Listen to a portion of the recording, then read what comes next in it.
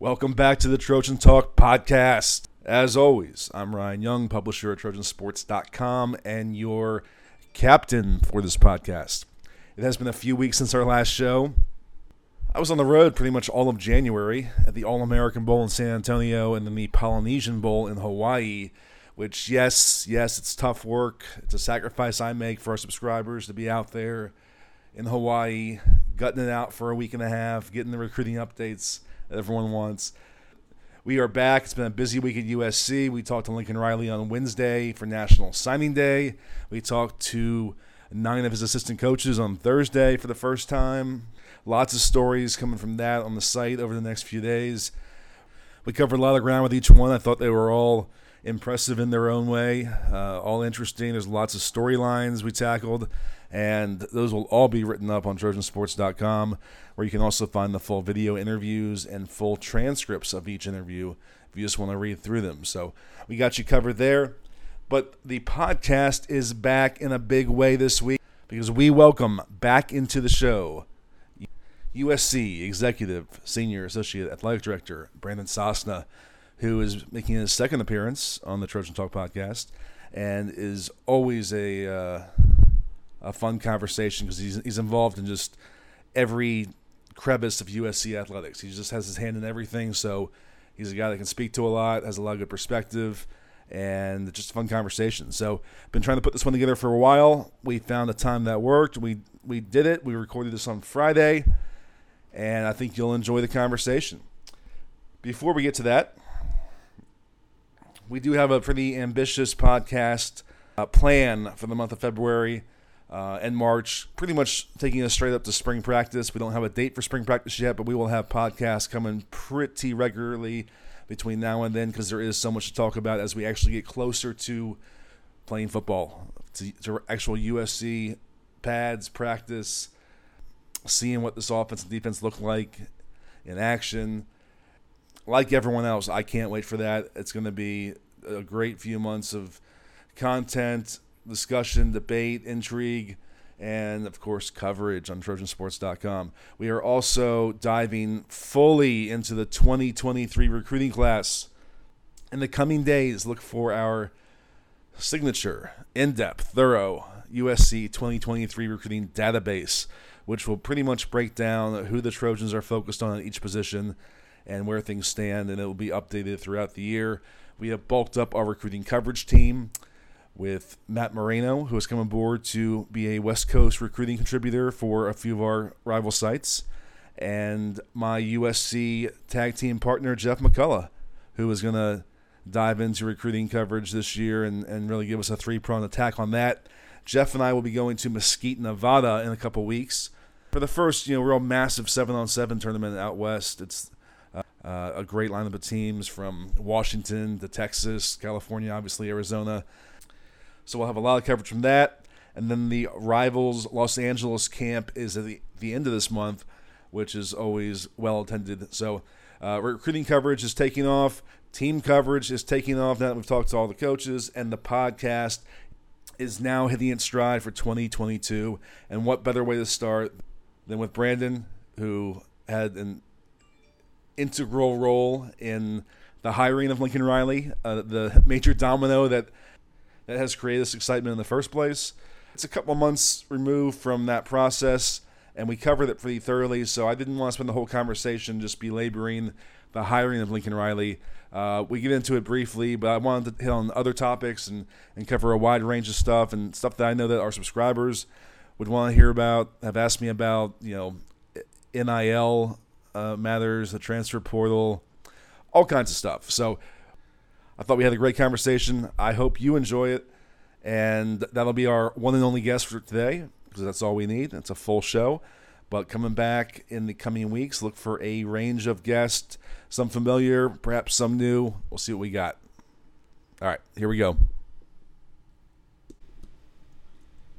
Okay, without further ado, let's do it. Let's welcome into the show USC Executive Senior Associate Athletic Director, Chief of Staff, and the only true Cincinnati Bengals fan who was living in Los Angeles before last weekend, Brandon Sosna.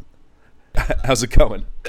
It's going well. Thanks for having me. It's hard to believe that it's been since May 2020 that I was on this podcast. It feels like it was just a couple days ago that we had a great conversation. So thanks for having me back. Yeah, this is your second appearance, and we ended the first one feeling there was more on the table, and you said, let's do a round two. And, we're both busy people. Schedules didn't align. But we definitely appreciate your time, and there's so much to get into with you. And we will cover the gamut of a lot of topics that fans want to hear about. But let's just start with your last weekend at Arrowhead Stadium in Kansas City. You were there to watch your Bengals move on to the Super Bowl. You had some good barbecue. Take me back to last weekend. What was that like for you as a fan, a lifelong Bengals fan, a suffering Bengals fan, to get to enjoy that moment? Yeah, well, what an incredible experience that was. And Kansas City's an amazing place to watch a football game. The environment there is fantastic. It's so loud. The fans were incredibly respectful. Even after losing a heart-wrenching AFC Championship game, I felt as much congratulations and celebration from the Kansas City fans around me as I did the Bengals fans. But I don't know that I'll ever forget just the experience of standing in a visiting team stadium, probably 5, 6, 7,000 Bengals fans converging on the lowest rows of the lower bowl and just celebrating together. And I think sometimes when you work in sports, fans forget that you're a fan too. And so for me, it was a really amazing experience, a little bit emotional, just thinking about 30 years as a Cincinnati sports fan with really not much to show for it. And but I will say the barbecue after the game, it may have been just as good, because I'm not a barbecue person and I was really skeptical.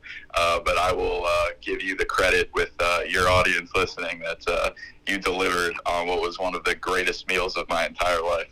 Those who don't know, I lived in KC for 4 years, and if there's one thing that Kansas Cityans are proud of, it's their barbecue. Proud and provincial about it and defensive about it, and I do think it's the best barbecue in the world, so I had to steer you right while you were there, and I'm glad you enjoyed that. Just one last thing on the Bengals, and we'll move on. I kind of joined the bandwagon. You know how I like to get on the road and visit all the recruits before the campus, kind of tell their story, do a profile. Well, back when I was covering the Florida Gators, I went out to Fort Payne, Alabama, and sat in a steakhouse with Evan McPherson and his family for an hour and a half and got to know him. And this little guy, kicker, I knew he was good, but man, he's become the story of the postseason. So that's been the lens through which I've kind of enjoyed this Bengals playoff push. Yeah, well, I hope Evan has a chance to kick another game winner this postseason, because the utmost confidence in him. He's a special talent, and imagine that being your rookie season in the NFL and these opportunities and delivering on it. He's already cemented himself as a legend in Cincinnati, which is a pretty impressive thing to do in your first year. But I'm not sure Kansas City fans have as much pride in their barbecue when their favorite restaurants are overtaken by a bunch of visiting team fans celebrating beating them in the AFC Championship game. But it was a big Bengals party at Jack Stack Barbecue. I'll tell you this, though. I don't know when I'll be back in Kansas City, but I would literally go back there just for another round. Well, if you do, you have to come back to me, because I would say that's the third best barbecue spot in Kansas City. You've got to try the first and second on the list, and everyone has their own list. It's a great source of debate and argument for Kansas Cityans, even the short timers like me. But that's high up there, and I'm glad you enjoyed that experience. Yeah, my good friend John Dorsey was really encouraging me to try Q39, which I hear might be in that top two in your rankings. It's number one. And it's a newcomer. It wasn't even there when I lived there. I've gone back twice and experienced it, and had the bump ahead of my personal favorite for a long time, which is Joe's, what used to be called Oklahoma Joe's. But Q39, for those going to KC, that's the place to go. Well, anyways, you had a fun weekend. It's been a fun couple months for you overall, for USC fans in general, since the hiring of Lincoln Riley. I want to go back to that. I know it's a little bit in the past now, but I think USC fans have been basking in it ever since, so it's always fresh. Father, what was the best reaction or call you got from anyone, a colleague, a former USC player, just someone expressing their reaction to that news, which shocked everybody. And I'm sure you got a range of phone calls and reactions afterward. Yeah, it's a fun question, and honestly, the last couple months have been such a blur that 2 months ago it's hard to pin down specifically. One text message that I really enjoyed was from Rodney Peete, because we were with Rodney at the Notre Dame game this season, and he was on the sideline supporting us, and I had an opportunity to meet him in person for the first time. And obviously, at that point, there wasn't really much else that anybody wanted to talk about but the coaching search that was ongoing, and so we had a conversation about that.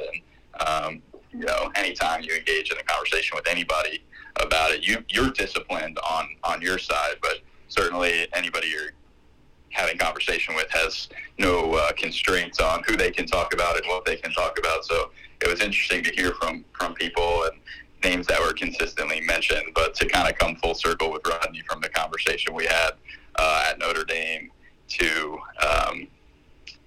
getting that text message from him was really cool. It was honestly, it was fun. And I think the part that I enjoyed the most was just not necessarily the people that I got to hear from or got to talk to, but the way that people felt about it and how energized and inspired they were by it. And so hearing and feeling that sense of enthusiasm and optimism from people who are so passionate about our program, who either played here and the success of this program has been built on their back, or those that contribute significantly to support us, who we rely on to provide the experience to our student athletes, to sense the just bliss that it brought to those people and to Trojans fans and USC alumni worldwide. I don't think anything can top that. Well, especially since the previous 2 years, you heard the complete opposite, and you heard it a lot. You heard it loudly. Is it fair to say that there's any sense of relief, or how would you characterize it, just to transition so starkly from everything you were hearing your first 2 years here, really, to all of a sudden a 180, and everyone is just so on board and believing in the administration, the direction, just a totally different response. How would you characterize that? Yeah, I wouldn't characterize it as a sense of relief. We have a lot of confidence in our vision and our plan for the program. And I think you've probably heard me say this many times, that we accept and embrace passion in all its forms. And sometimes that serves us well, and sometimes it may go against us. But to me, there was never really an opportunity to contemplate any type of thought like that, because we just had to put one foot in front of the other. And once you make a hire, there's so much that has to be done, and the hard work really starts. So I wouldn't say that I've given much thought to any of that. Again, it's not about us. It's about doing the job. And so we're always going to be focused on that, because you really can't let the external tone, tenor, voice be your barometer of success. So you really just have to stay true to your plan and what you believe in, and execute to the best of your ability, and remember that you were put in these positions for a reason, and you try to deliver. One of the things I appreciate most, and I was on a call with a group of our donors last week, was just the trust and belief that people had in us, because you do hear horror stories about the ways that certain elements try to influence or disrupt the search process. And we were really given the latitude to execute the process as we mapped it out, with little interference. And so that was enormously helpful to us as we went through what was a lengthy 2.5 month process to arrive at this outcome. And after it happened, I think we tried to pry and get every detail out of you and Mike about how it went down. Now that a couple months have passed, though, is there any more color you can lend just to that pitch you delivered to Lincoln, which was obviously very compelling to get him to make a massive life-changing decision, sports-altering decision so quickly? Is there anything you can share from that discussion that stands out to you now a couple months later? I wouldn't share any specifics of any conversations that we had, but I think what I can say more broadly is that we had the luxury of having 2.5 months to prepare and execute our process. But what it also meant is that we had 2.5 months to really have the spotlight of college football shining on us.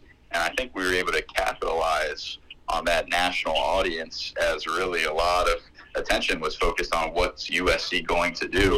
And I think we were able to leverage that into really reaffirming the beliefs about USC's brand and potential, and certainly educating the college football landscape on all of the significant investments that have been made in this program, the level of commitment from the university, the alignment of our leadership group.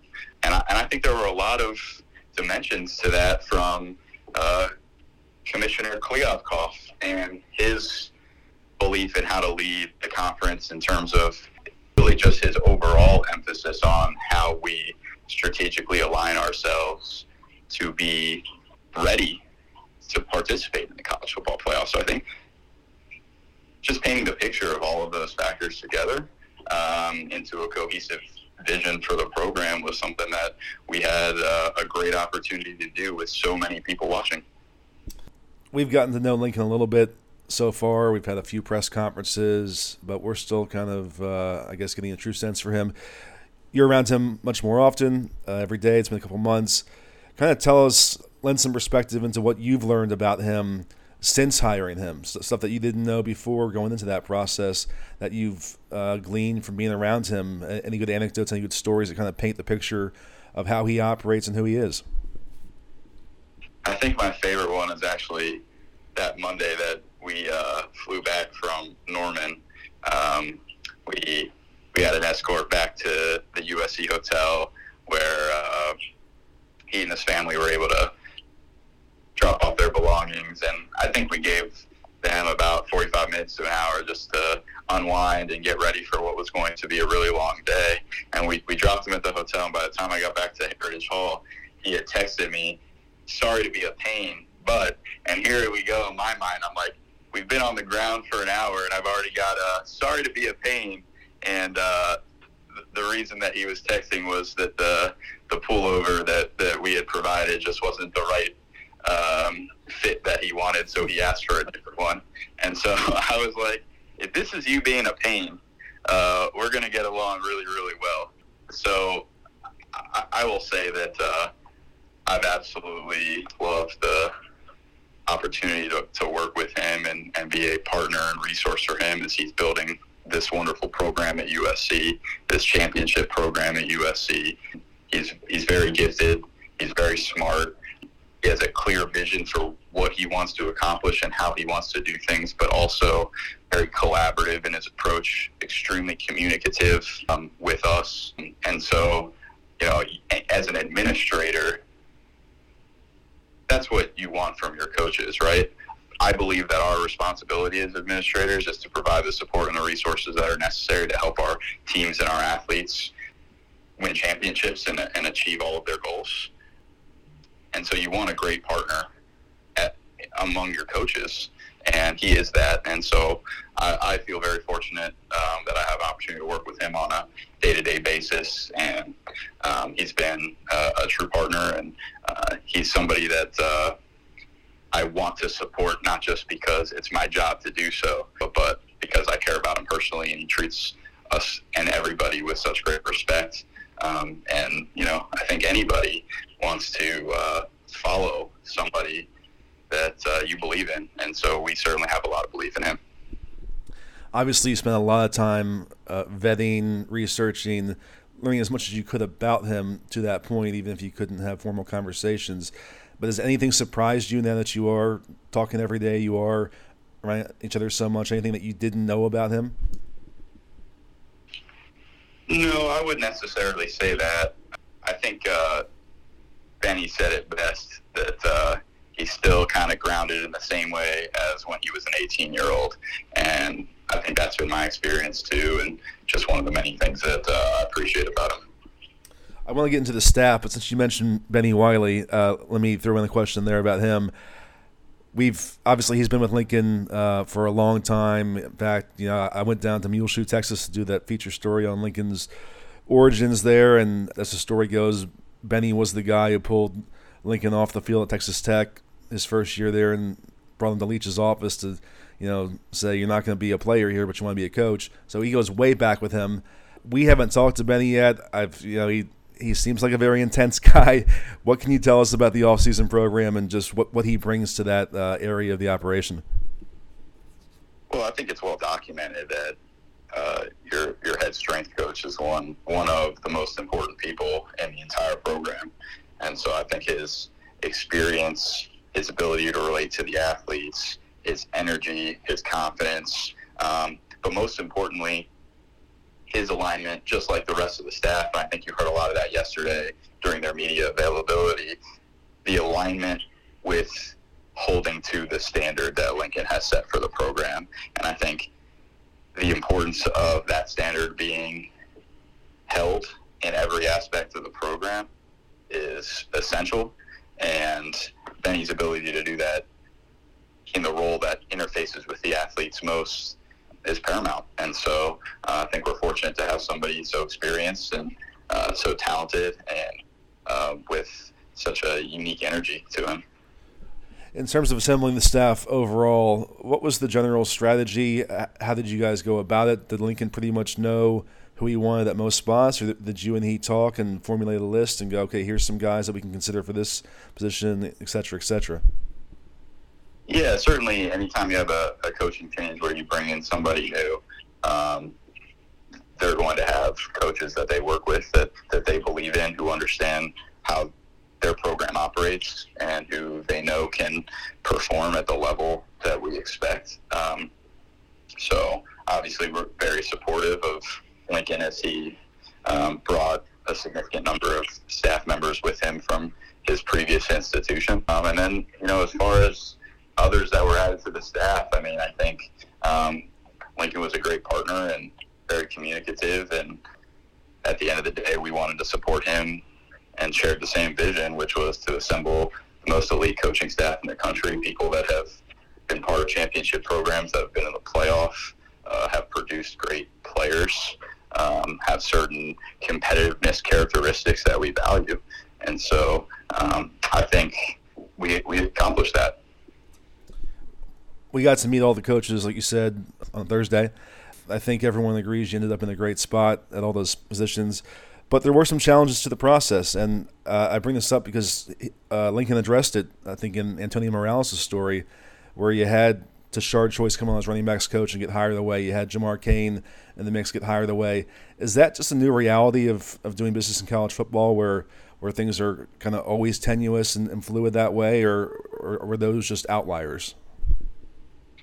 Yeah, I think they call it silly season for a reason, but I wouldn't call that new. I think that's been a presence in college football for a long time. There's just a lot of change that happens in a condensed period of time, and every person has to make the best decision for themselves and their families. And I've spoken at length in the past about how these decisions are not as formulaic, I think, as some believe that they are, but rather these are human beings making decisions on the basis of things like family and fit and connection. And so I believe that the reality is the most important thing is that we want people that want to be here, and we're not going to extend ourselves for those who don't. And so I think generally the coach transition process is really hard. You have coaches that are leaving, you have coaches that are coming on, there's contracts that have to be negotiated, but you also want coaches that you're hiring to be able to hit the road recruiting immediately, especially with the pressures that are created by the early signing period. So it's a complex process, and sometimes you end up on the right side of that, and sometimes you don't. But at the end of the day, I think we assemble an elite coaching staff of people that all want to be here and believe in what we're doing, and that was the goal. Well, similar to what I asked you about Lincoln and what you've learned about him and his personality, like I said, we talked to those coaches for the first time Thursday. I think we all had our takeaways and our first impressions. But what stood out to you about the assistants? Any personality traits really jumped to mind as you've gotten to know them over the last few weeks and months? Well, they're a great group, and I thought they represented themselves exactly as they are yesterday. The themes of competitiveness and understanding and appreciating the standard that's in place. But I also thought, and something that I really appreciated listening to them speak, was their understanding and recognition of the history and tradition of USC. I think you heard multiple coaches talk about the lineage at their position and the desire they have to uphold that tradition. And so I think that's a wonderful thing because we know how important that is at USC. Obviously, we're focused on 2022 and this program moving forward, but we always want to respect and appreciate that past. And I thought that they did that in addition to talking about themselves and their beliefs and what they value and position-specific traits that are important, and a lot of the great depth of detail that I know your subscribers love to hear. Yeah, I definitely got that from Sean Nua when I asked him, what allowed him to leave a very successful program where he was doing a great job at Michigan to come here, and then he talked about his personal kind of connection to USC's history and that allure. I thought Brian Odom was the most intense of the coaches. This is my first impression. Obviously everyone knows that Lincoln Riley is going to get the offense going in the right direction and really put up some big stats there. But the defense is what has to improve for this program to move on. So that was kind of the focus for me yesterday, was learning about those guys. What did Lincoln kind of tell you about Alex Grinch and his faith in him and why it was a no-brainer for him to bring him along with him and that he's the right guy to shore up that side of the ball? Well, I think you just start by understanding Alex's reputation in the industry, where he's been in his past, where he's been sought after, the types of programs that have brought him in, the success that he's had in this league. So I think Alex has established that really on his own. And then certainly, again, when you hire a coach like Lincoln Riley, they have people around them that they trust and believe in, and you do as well on the basis of that. So I think that it's exactly that, and we're excited to have Alex here. He's got a bright future in the coaching profession, and he's made an immediate impact already, I think, in establishing the type of culture we want in the program and the way that we evaluate players and the type of traits that we're looking for that fit the scheme and the philosophy. So I'm excited, and I think our fans should be too, about the impact that he's going to make. In what ways have you seen him kind of set that culture and his expectations for things? Yeah, it's just one of those things that you kind of have to be in the room, but listening to him address his players, you can sense that. And I think the style of play, and just listening to him talk yesterday about the way that they want to disrupt routes and play fast and get upfield, I think all of those things instill an attitude and a mindset. But I think, if others had the opportunity to see what we get to see on a daily basis, I think they'd feel the same way. For sure. It's really been just a frenetic few months, and it's just been one thing to the next to the next. There was the coaching search, there was the intrigue about who the staff was going to be, and then it went straight into transfer portal season, which has been nonstop and really has made this not an off season at all. It's been very much an on season ever since the ball got rolling here.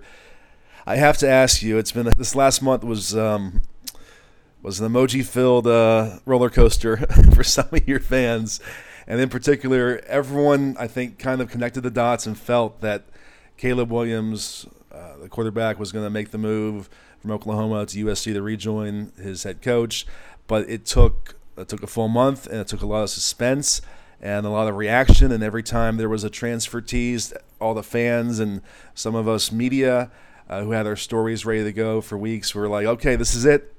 and then there was someone else, but someone also very impactful to the program. What was it like for you watching just the reaction to the whole Caleb Williams anticipation over the last month? Yeah, honestly, I don't pay that much attention to it. Certainly, my phone does in terms of the inbound messages and calls anytime we would put up a fight on emoji. So that was hard to ignore. But I think broadly, when it comes to transfers, I think it's important to understand that now that this one-time transfer exception is in place, these athletes are making a decision that is more permanent than ever when they transfer and they go somewhere new. And so that's not a decision that should or can be made lightly, and respecting that process, because it might be 1 year of eligibility, but it might be 3 or 4 that someone is going to be spending it at a new school. And so you have to think about how it fits your style of play, how it fits you academically, culturally, what is the stability of the program, where are they competitively. There's just a lot of different elements that these young people have to consider before making these decisions, but they are so final in this new one-time transfer world. And so I think that it's just important to recognize that these are high-pressure decisions that are being made in a condensed period of time, often without some of the same luxuries that they get to experience as recruits, where they can get to know coaches over a multi-year period. So it's a unique dynamic, but one that I think is going to be a continuing and evolving presence in college football, and something that we'll further understand as we have more years of experience and more data on it. Yeah, it's a good point, and it's worth reminding everyone of that, because people just think of a player and stats and fit and connections, and there is a personal element to it. It's very significant. You all stole the news cycle on Tuesday. It was national news. I know that a lot of what you all do is very strategic. How much discussion went into, okay, now that we know this is happening, how do we roll this out? How do we generate the most excitement around this announcement? Yeah, I don't think it's too different than any of the announcements that we make about player acquisitions. I think they all followed a pretty similar pattern with fight on emojis and videos and graphics. Certainly there were some external elements, specifically with Caleb, that were more interested in that storyline than maybe some others. But from our perspective, he's part of the team. He's one of the men in the locker room, and we want to make sure that all of our players are celebrated the same way. So from our standpoint, it very much followed the same pattern as the others. For sure. One of the reasons why it's fun to have you on is because we can get into a wide range of topics, because you're so immersed in every aspect of the operation, and there are things that that we on the outside, I guess, maybe don't truly fully understand the inner workings of, and the transfer portal and the way it's evolved is one of them. Obviously USC has brought in 13 transfers, has had 18 scholarship guys into the portal, and Lincoln Riley talked about this is a unique year. This is him coming in and remaking the roster. It won't be like that every year probably, but in general, has the transfer portal become something different than you anticipated? I don't think it became something different than we anticipated, and I think it's still going to continue to evolve over time. I think there's a supply and demand element to this that's going to take stronger hold. But I thought Lincoln addressed it at his press conference on Wednesday, that players that have been in college and have tape are maybe a little bit easier to evaluate. And then also the reality I mentioned earlier, that once that one-time transfer exception is used, those players are really locked in. And so I think there's some roster management strategy involved that lends itself toward transfers being more strategic in some ways. But this is certainly a unique year with the coaching transition and the number of roster spots that we have open, and the way that we're trying to build and enhance this roster that under Lincoln's direction. So I don't know that it's been different. I think it's great for the athletes. I do believe that ultimately, at the end of the day, the one-time transfer is a positive for college football, and particularly for the players, to allow for that freedom of movement. I do think that there are some things that we can do to instill a little bit more competitive balance to it, but I don't believe that we should change the transfer portal. What would be your recommendations to with the competitive balance regard? I think maybe there's been some discussion that I think makes sense, and I'm certainly not an expert on it, but with respect to transfer windows, periods of activity that can occur at logical points, maybe at the end of the season and after spring football, where that one-time transfer exception can be used. Because I think that the spring period has become such a point of emphasis in enrolling somewhere in the spring to be able to participate in spring football and increase one's chances of being able to play a more active role on the team, whereas before, with having to sit out for a year, maybe it wasn't quite as important to be able to do that. But I think there's also a component to this that we have to recognize, which is that there are academic responsibilities that are part of this. And so depending on kind of when you transfer and how long it takes and when you get admitted and when you get enrolled, you can potentially be behind from an academic standpoint. And so I think the balance of understanding the football ramifications, but also the student-athlete ramifications as well, to come up with a system that really works. Yeah, I mean, it's definitely changed the landscape of the game. We heard Lincoln earlier on Wednesday talk about how you can lose a guy any day of the year. We heard Brian Odom talk about how you have to really convince that guy that he's in the best place for development and being coached, or if things don't go his way right away, he might leave. It's changed the whole game. Be interesting to see how it evolves, as well as it'll be interesting to see how NIL evolves, and that's one of the main topics I wanted to cover with you, because I get questions all the time on our Trojan Talk board, and I thought at one point I had a pretty good grasp on how this all worked, and now I just don't. And I'll start broadly.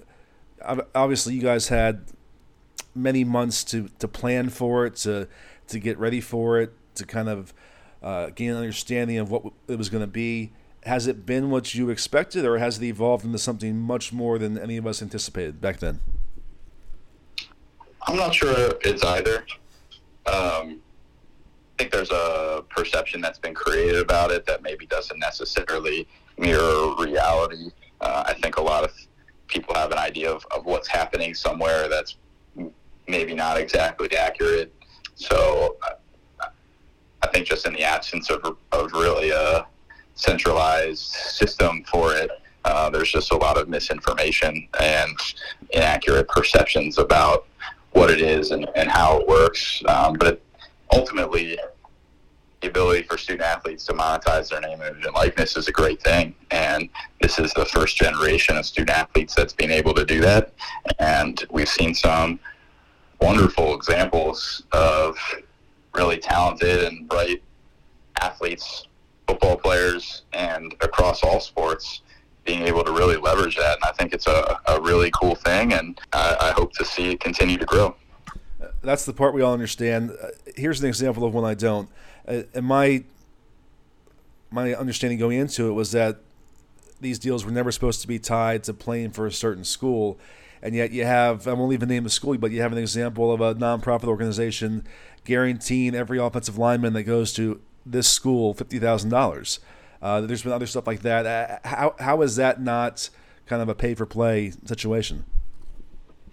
Yeah, I can't really speak to the specifics of what might be happening at other places, and how they're maybe labeled by media or externally versus how agreements are actually constructed. NIL has been one of the most, if not the most, drastic change in the history of college athletics. I think it's unfortunate that it was memorialized in a one-page memo from the NCAA about 6 hours before it became effective. Yeah. So I think in a lot of ways we've we've created this confusion ourselves, but there are clear guardrails around pay-for-play, in recruiting inducements and sham agreements, and those things should be monitored and enforced. So break it down for us. What can a school do and what can a school not do in helping a student athlete with their NIL? Well, all of that depends. So every state has its own NIL law, or it doesn't have an NIL law, in which case it's up to the individual institutions to develop their own NIL policies. So there's nothing from an NCAA standpoint that says the schools can or can't do anything so long as they're not directly compensating athletes for the use of their NIL and they're respecting those three guardrails. But some states do restrict institutional facilitation, or some schools restrict it on their own due to legal risks or other risks associated with Title IX or anything else. So it really is a patchwork, and each individual institution, dependent on the confluence of their school policies, state laws, and anything else, are going to have their own unique approach. It sounds like a massive headache for people on your side of things to manage. Have you had to expand the compliance department for this, or is it just a ton more thrown upon the shoulders of people who were doing the job that didn't involve NIL a couple years ago? I think the management of NIL by a university is a shared responsibility. For example, California state law, which was the first NIL bill that was passed, wasn't the first that came into effect, but it was the first. California legislature was the first to pass an NIL bill, requires by law that student athletes disclose their NIL activities. So our Office of Athletic Compliance is responsible for maintaining those and tracking those. But it's a shared responsibility among the athletics program, the Office of Compliance, and certainly we've had partners on campus from trademarks and licensing and the Office of General Counsel and numerous other places that have assisted in developing USC's NIL policy. So in general, I mean, this is now a part of recruiting. It comes up on recruiting visits. I know that when you guys have had official visitors, there's been an NIL presentation.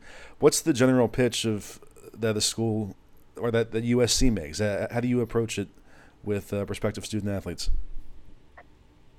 Well, I think we have the ability to highlight what makes USC unique in its position within the Los Angeles marketplace and the opportunities that exist here.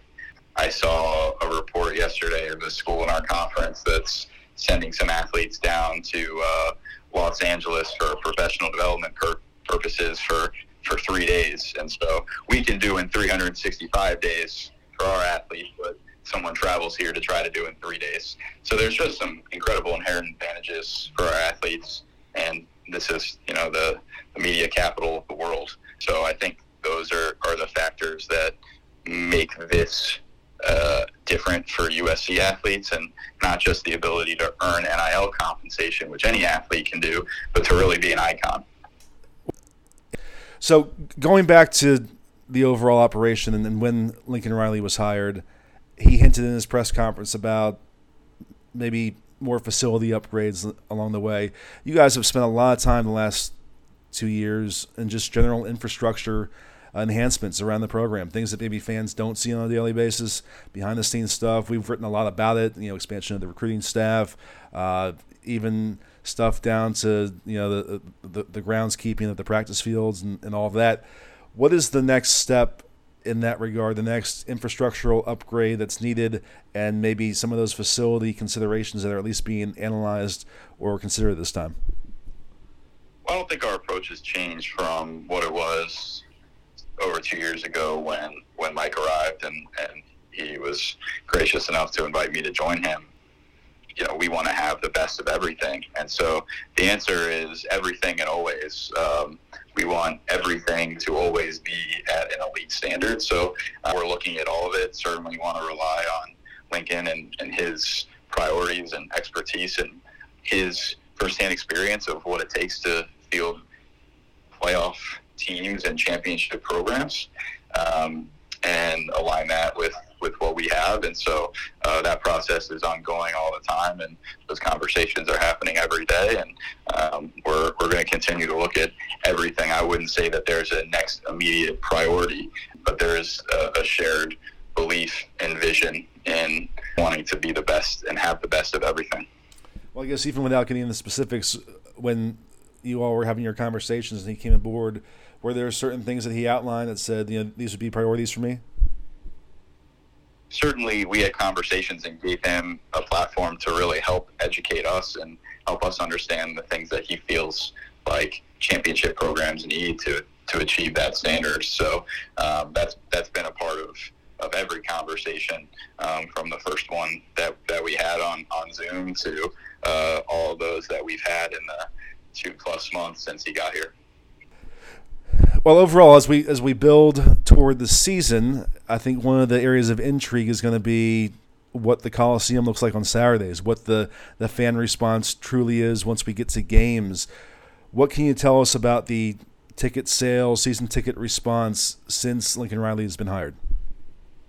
Well, it's been enormous. I mean, I think you've observed that just through your interactions with your subscribers, and we've seen it on social media and in the media, and heard it amongst our fans. So we're expecting a huge response come the fall, and quite honestly, we're counting on that. To have a championship program, it takes all of us, and so we're looking forward to that first Saturday in the Coliseum being a sold-out, packed house, and that's how we want all of them to be, and to have a great experience at the games, and to have a competitive football program. And we're experiencing that wave of momentum right now, and that surge, and we expect that for the next 7 months that's going to continue up until kickoff. Yeah, in my 4 years of covering USC, I've never seen a full Coliseum, which means I know you haven't either in your 2 years here. How far off do you think we are from maybe getting back to the true peak of what a Saturday in the Coliseum could be? I don't know. I think that's hard to say. This is obviously a competitive marketplace, and fans here have high expectations for success and how they're going to allocate their discretionary income and their dollars that they spend on entertainment. So we understand that we have a job to do, and whether the Coliseum is full or empty, that mission doesn't change, which is to win football games. And we know that everything else will get taken care of from there if we do that. Well, we talked a lot about the football program, the future of USC football, but I've got to ask you about just your future. And obviously you are a rising name in the business, have been, certainly being involved in maybe the biggest hiring coup of the coaching carousel is going to put more spotlight on that. And I'll ask this broadly, so maybe it's something that you can answer. What do you think would be the job it would take to get you away from what you're doing here and to be the next step in your professional advancement and career? I appreciate the question, Ryan, but it's really not about me. I'm very much put one foot in front of the other and continue to work. This job is so unique, and there are so many challenges every single day. It's really hard, and all of my time is spent trying to accomplish what I need to accomplish day in and day out. I haven't really given any thought to anything like that, and I'm just grateful to be a part of what we're building here and have the small role that I do in supporting this historic program as we try to get it back to where we know everybody wants it to be. A fair and professional answer, as I expected. Just to kind of put a bow on things and wrap up, looking back from where this process started in mid-September to where you are now, how do you put it all in perspective? And I think the fans would feel this has all been a best case scenario. Going back to when you started this process, what you were hoping to get out of it, to where you are now, how do you feel about how it's all come together? Well, I think it's just a validation of the approach. We've spoken a lot privately and publicly about how everything we do is about increasing the probability of getting to a successful outcome. And up to you if you want to describe this as kind of the best case scenario, but everything we've done from November 2019 through to September to today has been about increasing the probability that we could achieve that best case scenario. So I think there's some pride in the validation of the approach and the philosophy. There's also the recognition of the fact that we haven't won any football games yet, and we don't win football games in February. So our focus, our tenacity, our motivation, our desire hasn't changed. It burns. We are our hunger, and so we're going to keep eating. Good stuff. Well, I have one more thing on my list here, and we have a few more minutes, so let me circle back. You mentioned George Kliavkoff, new Pac-12 commissioner, earlier. Now that you've had some time to work with him, communicate with him on conference matters, what has stood out to you about his approach, and what gives you confidence about his direction for the future of the conference? Yeah, I think that's a great question for Mike, certainly. But I can speak from my personal experience that I really enjoy the interactions that I've had with George. He was at a basketball game of ours recently and had a chance to spend some more time with him. But I think he has a really unique skill set. I really appreciate and admire his leadership style. He's very engaging. He listens, and he's got a lot of innovative ideas and set of experiences that suit him well for where we are right now and where we're trying to go. And we have a lot of confidence in him, and I know he's been a great partner to Mike and to Dr. Folt, and we're glad that he's here, and we look forward to continuing to partner with him to help the Pac-12 achieve its goals. And like we've talked about before, we understand our responsibility in that, and we don't shy away from it, and we know that USC is expected to lead, and that's what we intend to do. Good deal, good deal. Well, we're going to end where we started. I assume that you will be at the Super Bowl. Still working on it. Still waiting on something to come through for me. Oh, no. You have to be there. You went all the way to Kansas City for the AFC Championship game. Yeah, well, I got a whole big family that's looking at me to make sure that everybody can go. So probably more pressure than whatever role I had in hiring a football coach, I feel, and making sure that my entire family that's booked hotels and flights to LA for the Super Bowl and waiting on me for tickets. So definitely the highest pressure situation that I've been in at least a couple months.